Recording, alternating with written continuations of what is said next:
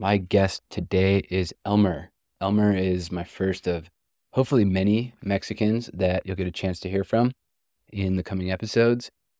And his story fascinated me when I met him. As you'll hear, he runs a business in the skateboarding industry. But the equally interesting thing about his story to me is that he has spent more time in a war zone on behalf of the United States government than I have, and than many of my Marine friends have. This is the longest ever episode of the With Ross podcast. So if you feel like skipping around, you can find the timestamps in the show notes. We start talking about Afghanistan about halfway through. So without further ado, please enjoy this conversation with my friend Elmer. I'm here with Elmer, and we're just going to talk about Mexico City and about his job because he has a really fascinating story. With that, why don't you tell us who you are and a little bit about yourself? Hi, I'm Elmer Valle. I'm Luis also. Sometimes I use Luis and then Elmer. But Luis is a pretty common name around here, so sometimes it's better to use Elmer. Okay. So I didn't born here in Mexico City. I did born in Sinaloa, but I have been living here in the city like my entire life since I have memory. And it's a really cool city. Not always, like I moved out some few years back because I was just tired of the city. Like I couldn't support it anymore. I couldn't stand anymore. But when I came back, I see the city with a different view and I start enjoying it. Where did you go when you got away? I went to live in Baja California, Los Cabos, Cabo San Lucas, particularly Land's End. So all they call it like Land's End, like because it's the very bottom of California. So California ends right there in that town. It's the commercial. Is there big skateboarding over there? Not really, not really. There were just like a few skate parks. No, that was not the major, no, it was a big thing. Is Mexico City the main skating hub for Mexico? Nowadays, yes. Like once the skateboarding went to the Olympics, they were like a justification for governments to start doing investments on skate parks. And it's been growing like in the last 5 years, like massively. There's new skate parks all around the place. So yeah, I think that it's one of the most, the skateboarding is seen, the biggest on the entire country here.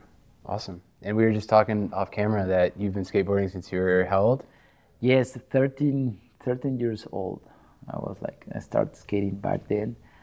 And it was something like, I get really very quickly passionate about it. Like it was something that I really like to do. And when you are like in your 13, 14, like you just want to That's all you do something with your energy. And that was the perfect type of sport. That's awesome. And now you have a business with skateboarding, right? So you want to talk about that? Yes, I start this business or the idea, working on it actually during the pandemic. It was like, okay, I at my home, like nothing to do at work because, office was not prepared to go remote. So there were like a few months that it was like exactly nothing to do. Like report to office for what? Because there was no job at all to do. So I was doing park office. I did call that because I went to the skate park in my hours. So if my boss called me like, yeah, what's up? Like I'm doing park office.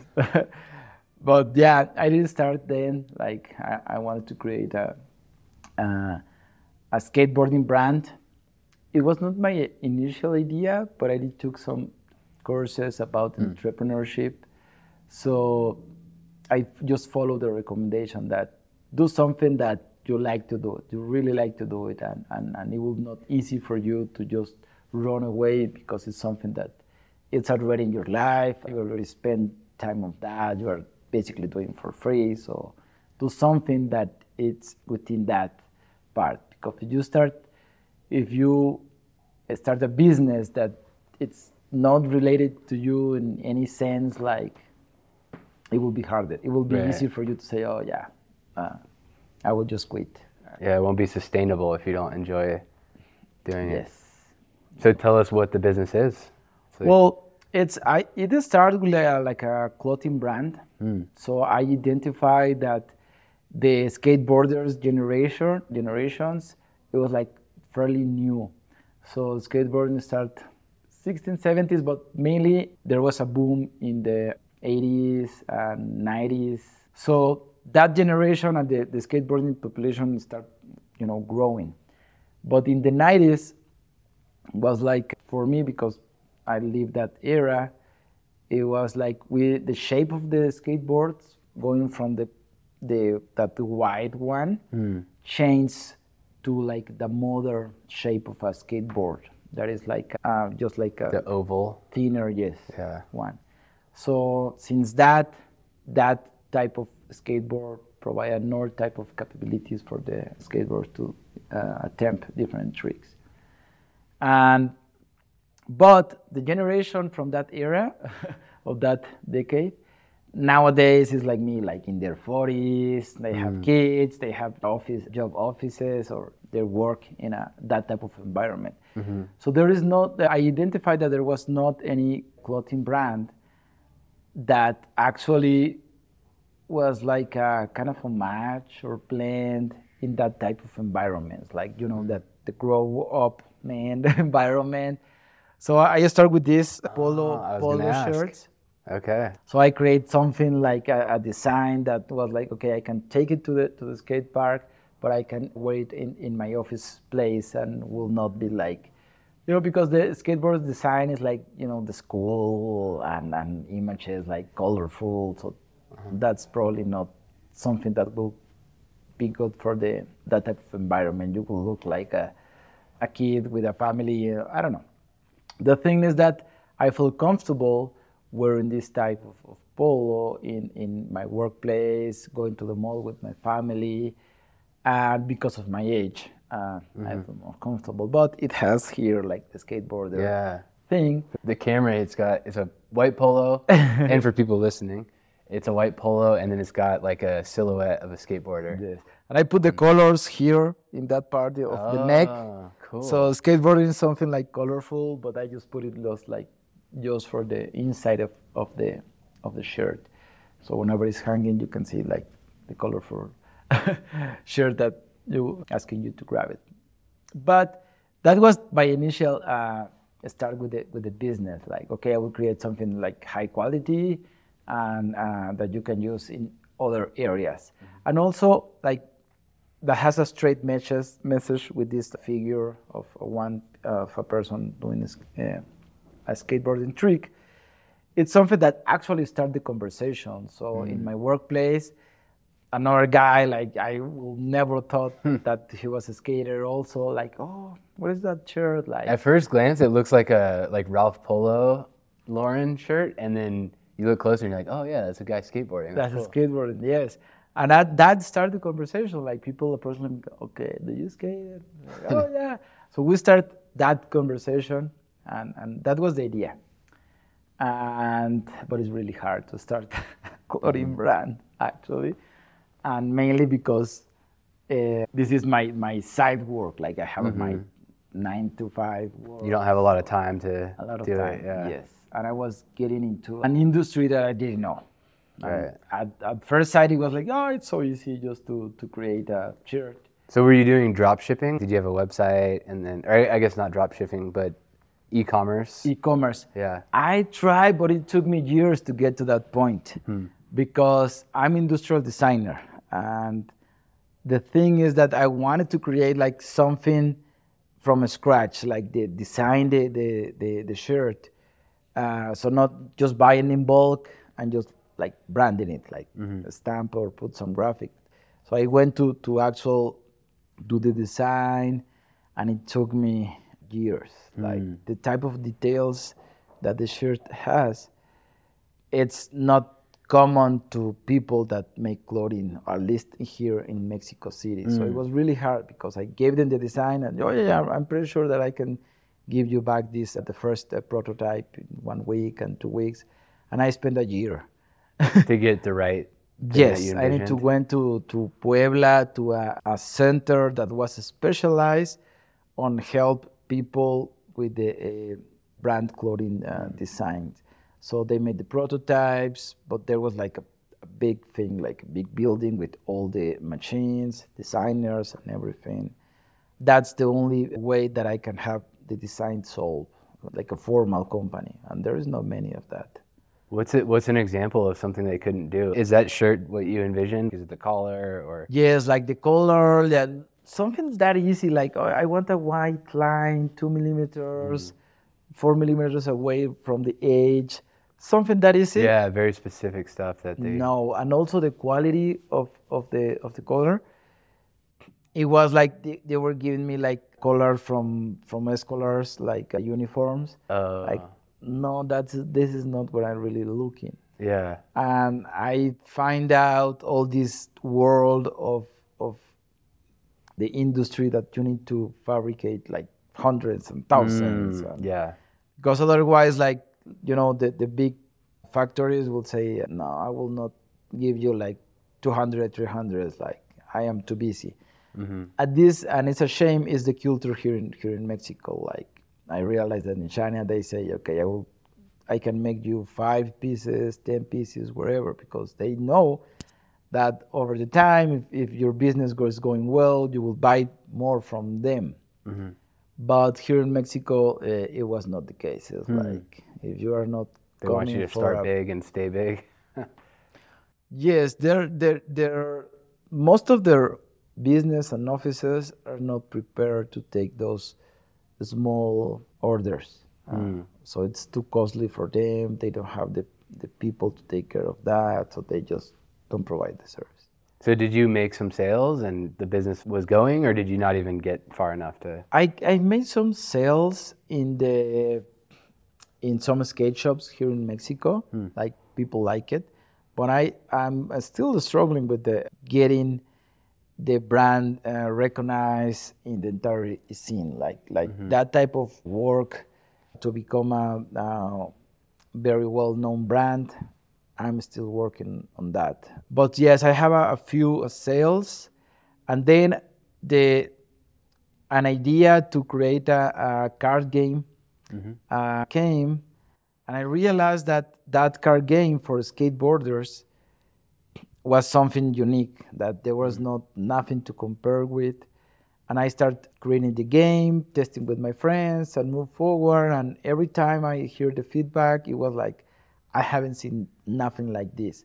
So I then stopped the clothing thing and start looking more in more detail to go for the game, because my strategy was, okay, first of all, I need to have the brand recognized, and then I can start selling another type of accessories, gadgets, or wherever. But once you have the brand out there, it's easier for you to sell other types. So, and then I decided, okay, I will go for the game, and that was it. Like, just promoting the game, and I still getting the same feedback. I start traveling to the U.S. because it's the biggest skateboarding community in the world.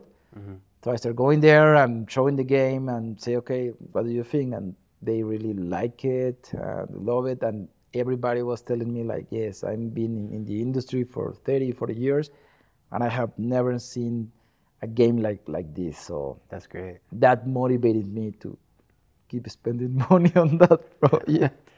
So do you think, what other clothing products did you have? I want to return to the clothing real quick. Did you have just the shirt, or was I it? have the shirt. There is 2 models, just the sport model with dry fit fabric, so you can do exercise and it will be dry in a few minutes. And then a cotton one? Yes, and this like the casual one, so that's more for to go to the office, the mall with the family, something like that. It's also dry fit, but the coat and the design, it's more like casual. And then, so your goal is, if the card game takes off, then you'll add back the clothing as kind of another revenue stream? Yes, I will keep testing that, because it will depend. Now I know that unless the brand is already recognized, it will be hard for me to start selling clothing, because the the competitors outside. It's Yeah. like it's not easy to get to that, to put out their clothing brand. Yeah. Most of the thing of the seasons that, yeah, this product is already old, so you need to put it on sale and everything. So the timing in that regard, that was another major thing. Like, yes, and I have like the shirts, then I caps. I went for like a Like really baseball nice hats or baseball, yeah. it's closed caps, and I went for a model that was like the state of art in caps. So it was like seamless. All the there was not stitches on it. It was like fusionate all the panels of the cap. It was lightweight, stain resistant. The sweat, it was like, I don't know, like canalized with the band through the cover. I don't know what's The brim. Yeah. yes, the brim, and you will see like dripping your sweat. It directs it out. Yeah, that was like really cool stuff. So it was like I tried to create some that type of products that have a really differentiate from the products that are out there on the market, just to have something different to offer. Yeah. And lastly, I did like just like low cost shirts, because this is like more expensive than the regular T-shirt. And I did another like version also with just like a V-neck T-shirt. That idea is like to have an entry reduced price, so they start knowing the brand. But that particular one T-shirts really went very well. Like the quality of the cotton, I was not totally comfortable with it. And I don't think that I will do the same fabric. I will just change. For the next version. Totally. Yeah. Totally, yes. Huh. That's super cool. I knew about the card game, but the clothing is new to me. That's awesome. And I love the idea that you try to appeal to the older skate generation. Yes, because that was the like the part of an entire generation that the current brands doesn't have products for them, because they are just, their objective is to get to the young people. But now there is this new generation that are in their 40s, 50s, 30s, and it's like it's only just schools teachers that sometimes, because of their appearances and Right. They 40 can't guys dress like a 18-year-old skater kid. in certain type of place, yes, like if you're on the skate park or something, yeah. How many people from your generation of skaters are still skating though? It's probably pretty small, right? It is, but it's growing. Like, Oh, yeah? I have a couple of groups on Facebook, like they say like 40 and still skating, 50 Oh, and wow. still skating, or skate dads. Oh, that's your market. Yeah, that's great. Yeah, so I look for them, I join there, and it's like, skate dads like posting there, and that's a lot of people, like Huh. a lot of people. And even in my journey my entrepreneurship journey, I had some training courses for entrepreneurship, and I was consistently finding people that say, "Oh yeah, when I was young, I have my experience with the skateboard. Like probably not that passionate as someone that it's like me, like 30 years, and I still want to skate every day. But every once in a while, I'll pick it up again. Every once in a while, and also has like good memories to them. Like, when I was in the high school, I had my skateboard, so it also has like a good memories for them, like recalling their period. But there was a lot of people that once in a while or once they just jump into a skateboard and see what happened, and most of them just fall and say, no, never. Yeah. This is not for me. Yeah, I was trying to think of other products that would appeal, like a safer version of a skateboard or something, because people as they age want to not hurt themselves on the board. When you're 15, it's not even a consideration, but then Yes. when you're 45, you're like, I could break my arm if I fall, so. It would be good, yeah. And the idea of the project was like, as industrial designer, I have been working in my professional career as an architect, drafter, even like a video animation, advertisement industry. Now I'm working as a project manager. But I have never had the chance to work as an industrial designer, so actually creating products.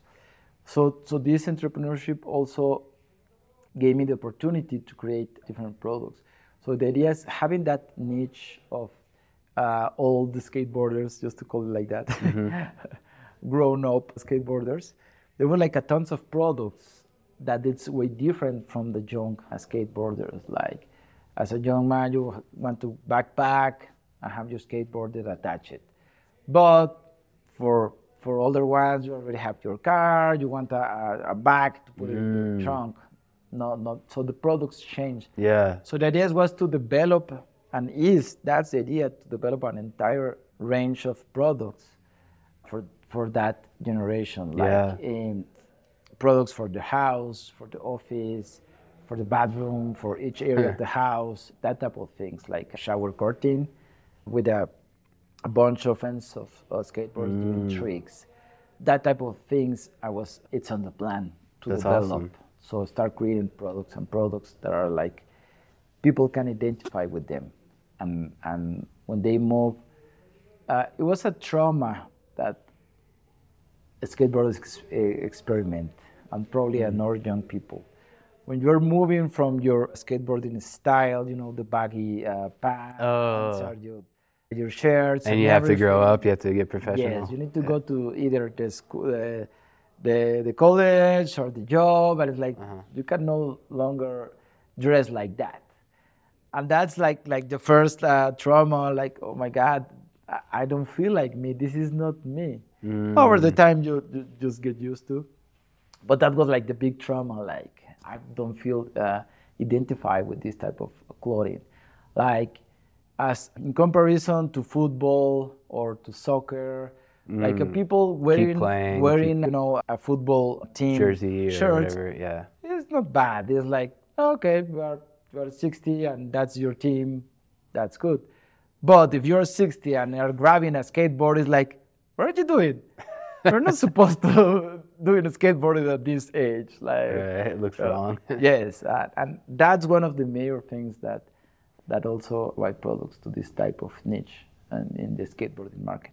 What about skateboard shoes? Have you thought about that? Like dress shoes that you could also skate in? Yes, that is one of the things that it's kind of already covered, because the shoes they just go for a bunch of models. So you can certainly find some shoes that can match your office style without a big problem. That's the other thing. So in the 90s, beginning of the 2000s also, the only shoes brand was skateboarders owned brands. So like nobody cares about the skateboarding. So we used to wear DC shoes, ES, Video, like well-known brands, but for us was very, very popular, and it has like the cushion and the protection and the type of construction on the sneaker to last longer, because the skateboard has a grip tape on. Right. It's hard on the shoe. Yes, Yeah, every time you jump, you just like are sanding your shoes. So the stitches will go off in 1-2 days. The lace will just get broken very fast. So there's a specific type of shoes. But when the market starts growing, the big companies say, oh, there is money there. So we would, in the 90s, we just were like laughing and pointing out the guy who has Nike. Like it was like, you are not part of the crew if you are wearing Nikes. Like, come on. Or Puma or Adidas or wherever. But nowadays, all these brands has their specific version of the skateboard, a skate shoe for that, and it was like, okay. And also the big, huge budget for that. So the small brands, like the authentic brands that was skateboarded own, they just like start fading away, or it's hard. Some of them still are in the market, but I see that it's hard for them to compete with Nike, like their massive budget, the juggernaut. So, yes, their teams, the skateboarders that they skate for Nike is like a football player that making a lot of money, Yeah, driving the a big sponsorships. Ferrari with a nice house in Beverly Hills, that type of thing. So that's the budget that Nike can provide to their skateboarders. So that's a big gap from legendary brand from Santa Cruz that they're a skate owner and they're doing skateboards and that's it, but nothing in comparison with all the logistic and resources that Nike, Adidas Yeah. has already. A lot of like funny collaborations like Louis Vuitton, Gucci. So they start just getting into the thing like building a skateboard. There was, I don't know if it was Gucci or Louis Vuitton that they actually sell a skateboard.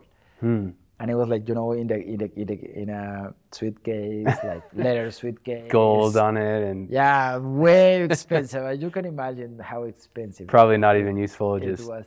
hang on the Well, wall. it was funny because it was a couple of gay guys, and one of them gave it as a present to the other.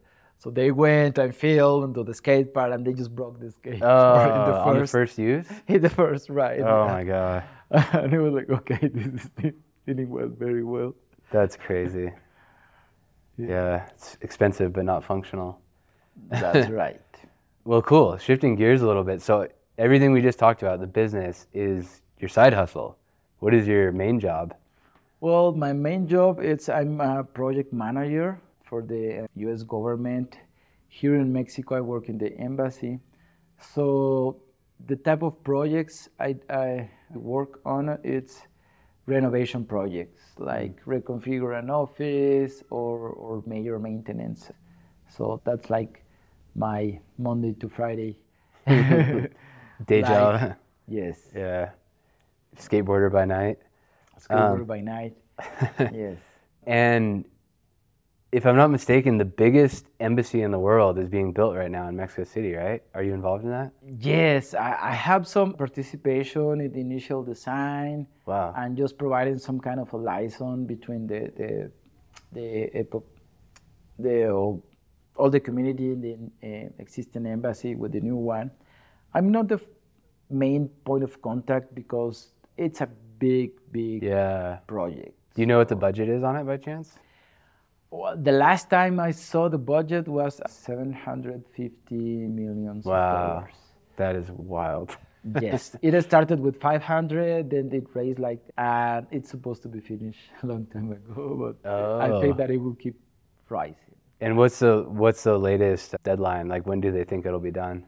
I have this question like every day in the office, and we also add a year.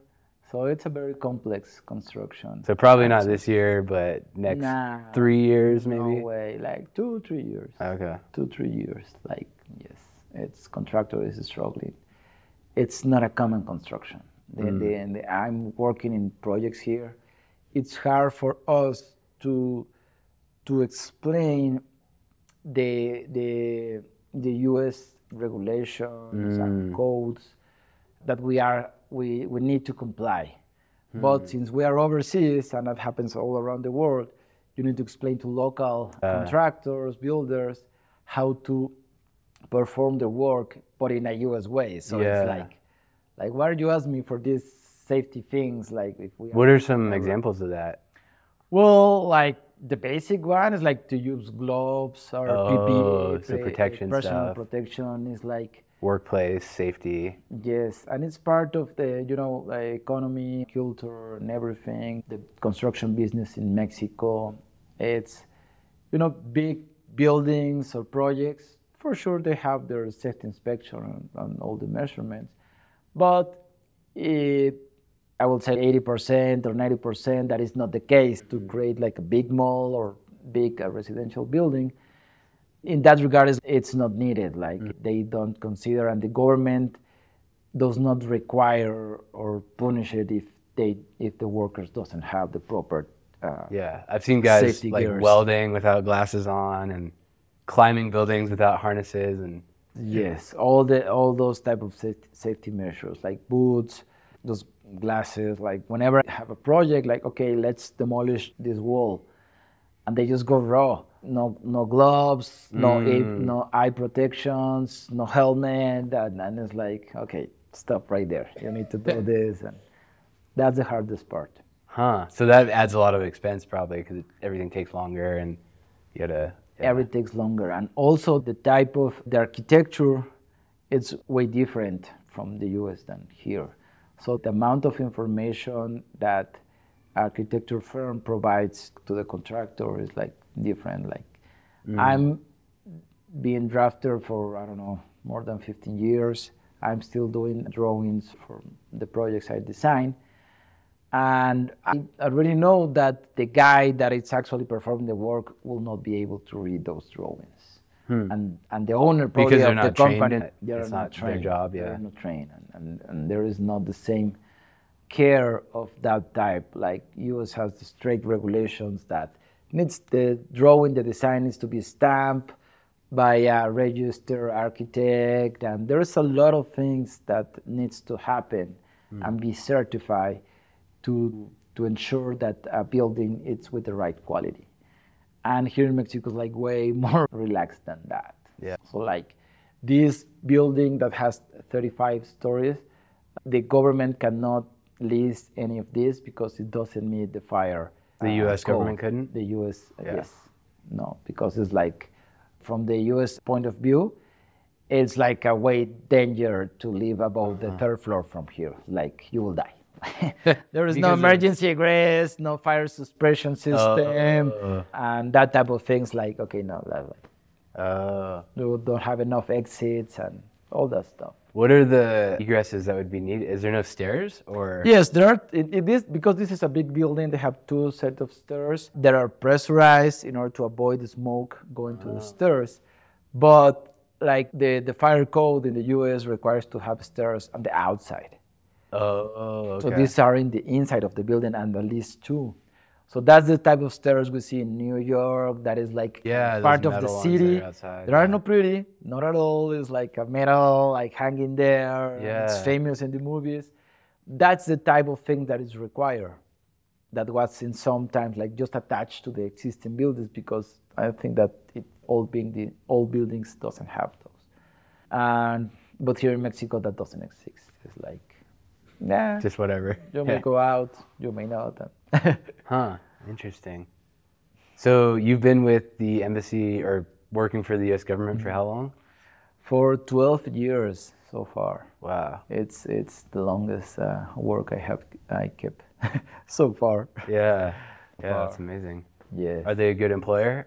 They are government, you know. You know you're gonna get a paycheck no matter what. Yes, but I just don't want to be part of the bureaucracy, because it's like a dying. It's so hard to be sitting like 10 hours just watching the ceiling. I want to do something. I want to strive in my workplace. I want to grow. I want to learn new things. So I do have I show my interest to do better, and it was a good place. So they helped me with training for project management. I didn't know that the project management was a profession like formally in the U.S. So I went to DC and took a training on project management. I really like it because like it's what I'm doing in my daily basis, and there was like a best practices, a book of knowledge that you can implement on your daily basis doing projects. So I start getting that information, and I study hard to get certified from the Project Management Institute in the U.S. that provides certification for. You have your PMP? Yes. Nice. That's the cool thing, like working on that part. But still, the commercial part doesn't exist in the government, like the private sector part. If you are not being productive, you will get fired sooner or later. And it's a shame because in government it's not that easy. It's like a long process. So you may get hired and probably be there for 5 years until one of the bosses say, "Man, you haven't doing anything in the 5 years." It's hard to get kicked out of government. I completely understand. That was one of the things I hated about the military, was just how unambitious like a lot of people were. They're just like, I'm just gonna coast and do my 20 years and get paid for the rest of my life. And yeah, it was, I totally understand that attitude. And then The most rewarded skills are like, how good are you at paperwork? Just being a yes man is the main thing that gets rewarded. So the super interesting thing about your career is that you have been to Afghanistan with the U.S. Oh yeah, that was something that even before like joining the embassy, because my sister used to work there, and that's how I like noticed about the vacancy, because it's not like they advertise. So that was your first job in the U.S. for the U.S. government was? Yes, yes. I started working there as a customer service representative. I haven't finished my college back then, and then I was calling to get to the project manager. But I knew that there were some programs to receive volunteers in those places like Afghanistan and Iraq. That was the most that there were like a military action. I didn't know about that, and I was just like, oh, it would be good. There isn't like a tour, private tour for people to go there in that type of conflict areas. And it was like, we'd really like to do that. And it's really hard to get your bosses let you go there, because that means that they will keep your job for you when you return, and you will not be doing the work that you're supposed to do. So someone needs to cover that, or they need to just figure out without you. Creates a gap in the office that they're, have to Yes. cover for. So I was really looking forward to that. And like the foreign service diplomats, they move every 2 years. Or it used to be every 2 years. Now it's every 3 years. And it was quite interesting when I just learned about it, because it took me some years. Like, why are they doing this rotation? And I just hear someone telling that this is because if people remain a lot of years in one country, they will start getting familiar and start developing sympathy for that country. So our mission is to be diplomats and represent the U.S. government interest in our mission, overseas mission. But if we stay for 5 years there, it's like we will forget about the capital and that thing, and we will just eat tacos and have fun here. Yeah. Yes. So that was like, okay, that's a good move to keep people looking for the same objective that the government has overseas. It was quite interesting. But the thing for us as staff members, as local staff members, is that supervisors change every 2 years. Oh, yeah, your boss changes every... Yes, and every time a new supervisor arrives, it's, okay, this is the right way to do it. And we change you can take advantage everything. of the green guy. That's certainly, I think that doesn't happen in the military. But in It this, does. yeah, for sure. Take advantage of the new lieutenant or the... Yeah, so that's why I kind of start getting into my chances to go to either Afghanistan or Iraq, just asking the bosses. So the boss that I was leaving, I just asked him, oh, can I just submit my application? And he said, yeah, okay, you can do it. He doesn't care because he will not be there by the time I'm gone. Oh, so you timed it right with the... Yes, so I get one supervisor to get approval for me to submit my application, and then the new one arrived. And then, but I was already on the system, so I get the invite. I have the call, and I had my supervisor, if it's good, if I can go. And they just allow me 6 months. I wanted to stay for a year, but they just say, no, it's 6 months. My local supervisor here in Mexico retired when I was away. So it was like, no, they will not extend. Oh, they brought you back, or they wouldn't sign off on your extension at that point? Yes, they didn't sign my extension. So what was your title while you were there? What was your job role? I was architect, okay. The team in architectural drafter. So I was working in an engineer's team that was the structural engineer, mechanical engineer, electrical engineer, and the architect. So we developed drawings of the complex that it was like constantly in construction, moving, like very dynamic place. So we need to provide drawings for all those type of different projects that was happening there. Was it just one base, or was it all over Kabul, or where were you? Well, there is a green zone in Kabul, or used to be. I don't know the actual Yeah, condition. I asked what it's like now. And it was like a compound inside of that green zone, that it was the resolution support area, that was the RS, and that area was next to the embassy compound. So there was a division, and we were able to go to the military base itself on weekends, because there was like a market local products market in the football field, which was the place where all the helicopters landed. But When that the market wasn't happening? They yes, were there. yes, and so the military were there, and we were like next to it, like just right next to it, and there were like a lot of, I don't know how they the right name for that, like deployments. They were military from Georgia, Australia, and Allied all around forces, the place. yeah. Yes, allied forces. That's right. And you were staying in like a hotel, and then the other countries would be there with you, and Yes, there were like a different type of housing units. So the first one or the older ones was a containerized unit. We call it the CHU, containerized housing units. So it was of like course, you have an acronym. yes, of course. It was like a sandwich type of houses, like prefabricate. So it was just easy to build. I was in one of that. It was like just like a truck thing.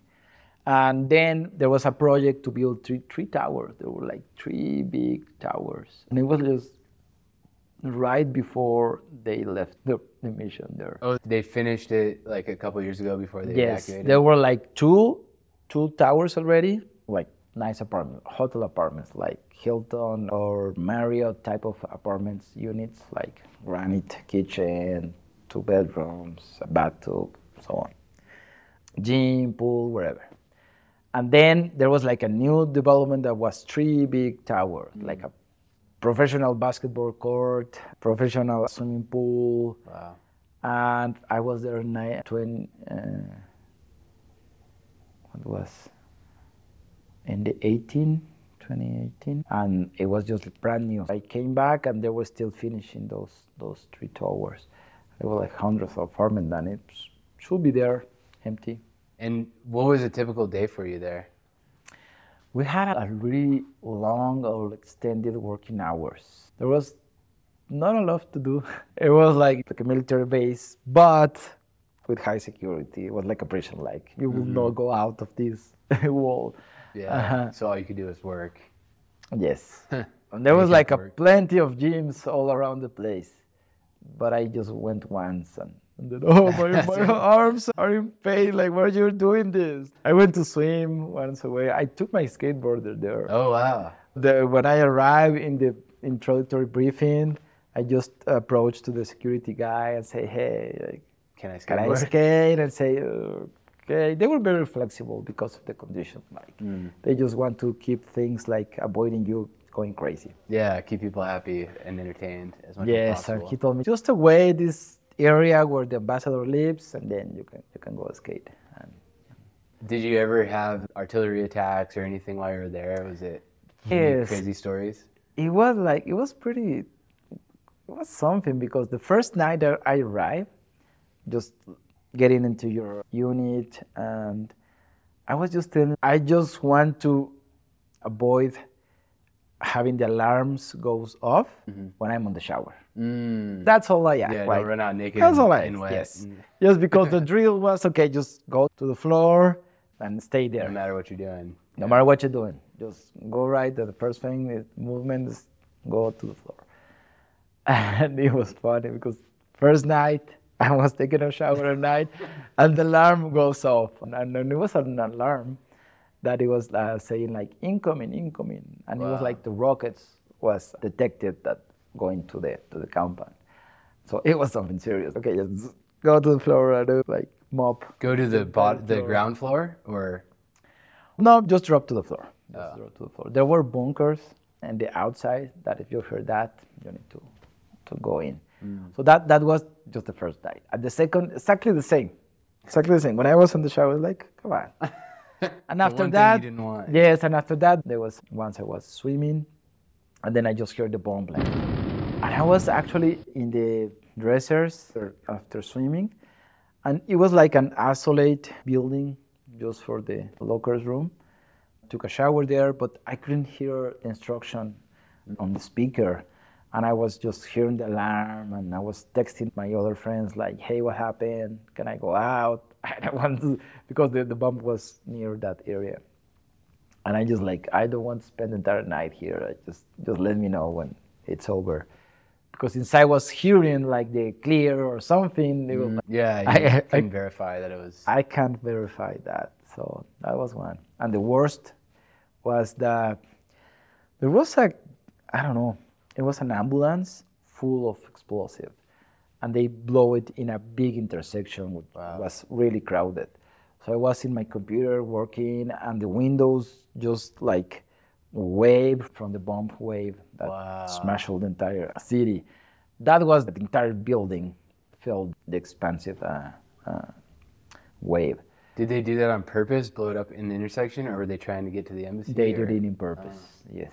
Wow. There were some like December 25 holidays, a guys approached to the first control point and blow himself there. Yeah, I've heard about a lot of those happening. A lot of Marines died, and all sorts of Americans from those kind of incidents. Yes. But, wow. That must have been wild. Yes, there was a garden where the plates, people that was lost in their service was there. Mm-hmm. And I'm Mexican, I still trying to joke every time. And I was telling my friends there, like, this is the goal. Our name should not be here, and then we will be fine. Just avoid having your name in this area, and that will be fine. Yeah, get out of here alive. Yes, and we work like from 7 a.m. to 6 p.m. Things. So. And yeah, I was tired, and I was not prepared for the buffet. Oh, yeah, you told me about that. Yes, I was prepared for everything, like how to react to bombs, to active shooters, to evacuate in a rush, all those type of things. Unlimited food. But unlimited food, not at all. I gained 8 kilograms over there. Wow. And I was like, oh my God, I can. Yeah, 8 kilograms, that's a wow. That's like over a kilogram a month. Yes, that was a lot. But we have all salmon, like the big steaks. If you were going like quality, we have Ben and Jerry's. Oh my God, that's crazy. I get addicted to the cheesecakes. Like we have the Cheesecake Factory slices, and one particular was like chocolate, Godiva chocolate. Oh. Every drawer you will open, even in my apartment unit or in my office, you will find a cake there. A slice of cake? Yes. A slice of Godiva? Yes, it was really good. And then we have the movie theater there. We have the new movies. There was like kind of agreement, and they send us the movies. Oh, you see it before or as soon as it was released? Yes, there was one movie that the movie was about the first movement to Afghanistan from the U.S. military. The movie was like that. It was this actor, the one that it's Thor. What is it? He won. Thor. Oh. I don't know the name Chris of the actor. Hemsworth? Yes. Yeah. So it's the same protagonist. It's like riding a horse with 2 guns machine in each arm and hitting everyone. Come on, really? But it's action movies. Yeah, we have that play in the movie theater there like a week before it was released in the U.S. theaters. Was it the movie about the Army cavalry, like the history? Yes, like the first team that gets to the place and talk with the part of the, I don't know, Afghanistan community that was against the bad guys, basically. So yeah, that was the entry point there. It was quite interesting also hearing the story of Afghanistan. Yeah. How are they in that situation? Yeah, that's so interesting. Yeah. How many non-Americans were working on the base? Was it like a high percentage, or was it? It was, yeah, I would say. I think a lot of people don't realize that I would say it could be like 50%. Wow. Probably more. Like the first contact point for the security was this Nepali army. The Gurkhas? The Gurkhas, yes. Oh, There was the Gurkhas. And it was like, and it was fun because, not fun, but interesting. Like, bodies, there was not like the kind of the fit of a Marines. Small, like, very short. Yeah, it was like a Mexican, like my, not that tall. Some of them was like not slim guys. They were like heavy guys, but they were so resistant. Like you were doing the training, and this guy doesn't stop. I heard the stories about them. So that was the ones that keep the area. And Cool. the program I joined, it was like a TV Wires program. So we were doing all sorts that any embassy does, like internal services. I was with the maintenance part and the projects section. But there was all kind of thing like travel office, general service office for housing, for All the administrative stuff. and that was the most grateful thing that I experienced there. That in a table were people like all around the place, like from Latin America, Europe, Africa. So I have a friend from Afghanistan, a friend from Greece. So you stay in touch with all these people? Yes, and that was the most rewarding thing because we were able to communicate. Like for me, like my English learning path was not like the regular one. Like I went to the school 3 years and then I'm bilingual. It was not like that. It was like going back and forward in different type of trainings. But I was thankful to be able to communicate with people with so different backgrounds. And all of them has a good level of English to be able to communicate because of their work. They will be working in an embassy in their countries. So that was really cool knowing people from all around the place. And there was like the Latin mafia there. And the Russian, no, not the Russians. Yeah, they were like. Oh, wow. That area like Turkmenistan, Eastern Europe. Israel. There were a bunch of contractors from the Philippines. They have a certain contract maintenance. That's why I was close to them. So there were like a bunch of Have you Philippines seen there. any of your friends since then? Like friends from Afghanistan? or- No, I keep talking with some. Madagascar, Wow. in Uruguay, Canada, in Dhaka, in Bangladesh. That is so cool. Yes, it was really cool. There was a team of 5. Like we just met in the training when we were in DC. It was a one training to get familiar with the Afghanistan culture. So they were explaining you the customs and how to understand the culture better. Right. Because there were local Afghanistan staff there also. Oh, they taught you firsthand experience? Yes, so I did work with an engineer and an architect. The architect was studying in the U.S., but even though there were like people from living there from Kabul, Afghanistan, so they would every day to their home. Wow. Outside the camp. Do you stay in touch with any of the Afghanistan people? No, not really. Hopefully they're in the U.S. now, because Yes, some of them I didn't- hear that. Yeah. And that was like a thing that at the beginning it shocked me out because they need to, if they work for a year for the U.S. government, they automatically get their SIB, the residency in the U.S. Huh. And when I arrived, they moved it from 2 years, from 1 to 2 years. But after 2 years working, then you will be able to apply for that. Oh, even then, That's this was when like you were there. It was 2 years. Okay. And for us, it's 20 years. Come on, after 20 For years. anyone, any other country, or Mexico specifically? I think that is for any other country, depending on the country, but I think that for local stuff. But in my case, by going to serve in that type of danger post, that it's been reduced to 15 years. So I can apply if I want Oh, you're only a few years for away. a residence. Yeah. I'm 3 years away. Okay. One thing I wanted to ask you, the war is super controversial in the U.S. and especially outside of the U.S. Have you ever gotten any resistance from Mexicans that are like against the war? Is that like do they care that you went over there? Is that a thing? Not really. Like most of the people know, I don't. That was one of my feelings because without that military background that you know what we're doing and what's your mission, and it's not like optional to say yes or not. But in my case, like I was quite considering like, am I regret going there to support this mission? Like there is something wrong happening there. Like is this morally okay? Yeah. yes, to feel bad to participate in something that was probably not that it was not justice in the justice The just parameter. cause, Yes, yeah. the just cause. That's right. But after just learning about the situation of the country and how everything like came to that situation, I was like feel better about it. Okay, yeah, I will not feel bad about this because it's a lot of factors that came to this situation. And it was like an end point for the US. Like, there was like, in my point of view, because there are certainly things to do over there that are not public, but it's nothing to do here. Articles that I was reading is just having the most powerful country at that time put in order in this country that was a mess. And that's the same that happens before with the Russian Empire that also took Afghanistan, and before them, the British Empire that also was in Afghanistan. Mm-hmm. So when I read about this, okay, yeah, this is a really complex thing. And I get it when the US say, okay, let's go back. There's nothing else to do here.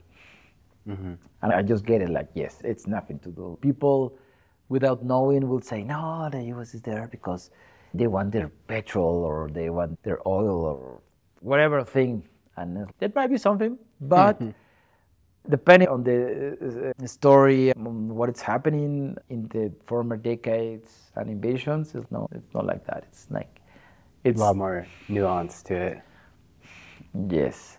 You are for me, is being the older of a 10 kids family and seeing that they are punching the smallest one. You need to do something. What I understood is like the world was watching at the US, okay, what would you do with this situation in this country? And before that, looking at Russia, like they are communist also, but they're a mess and they are not giving a good example. So make that people behave so they can be a good example of the communist. And before that, it was also the British Empire. Okay, you are the one that put in order on the world at this moment. So what would you do with these guys? That was the things that I understood about the situation of that country.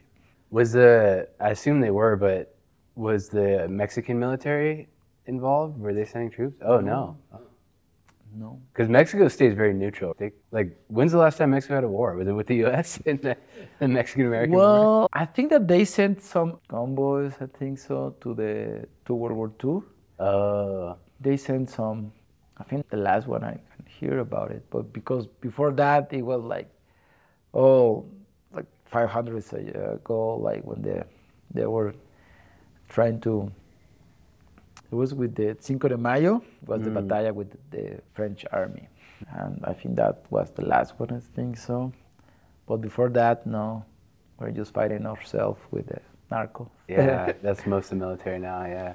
Yes, and I did have a lot of military friends. Like when I started skating, it was a group that went to my same school, but most of the kids their parents were military because the military zone.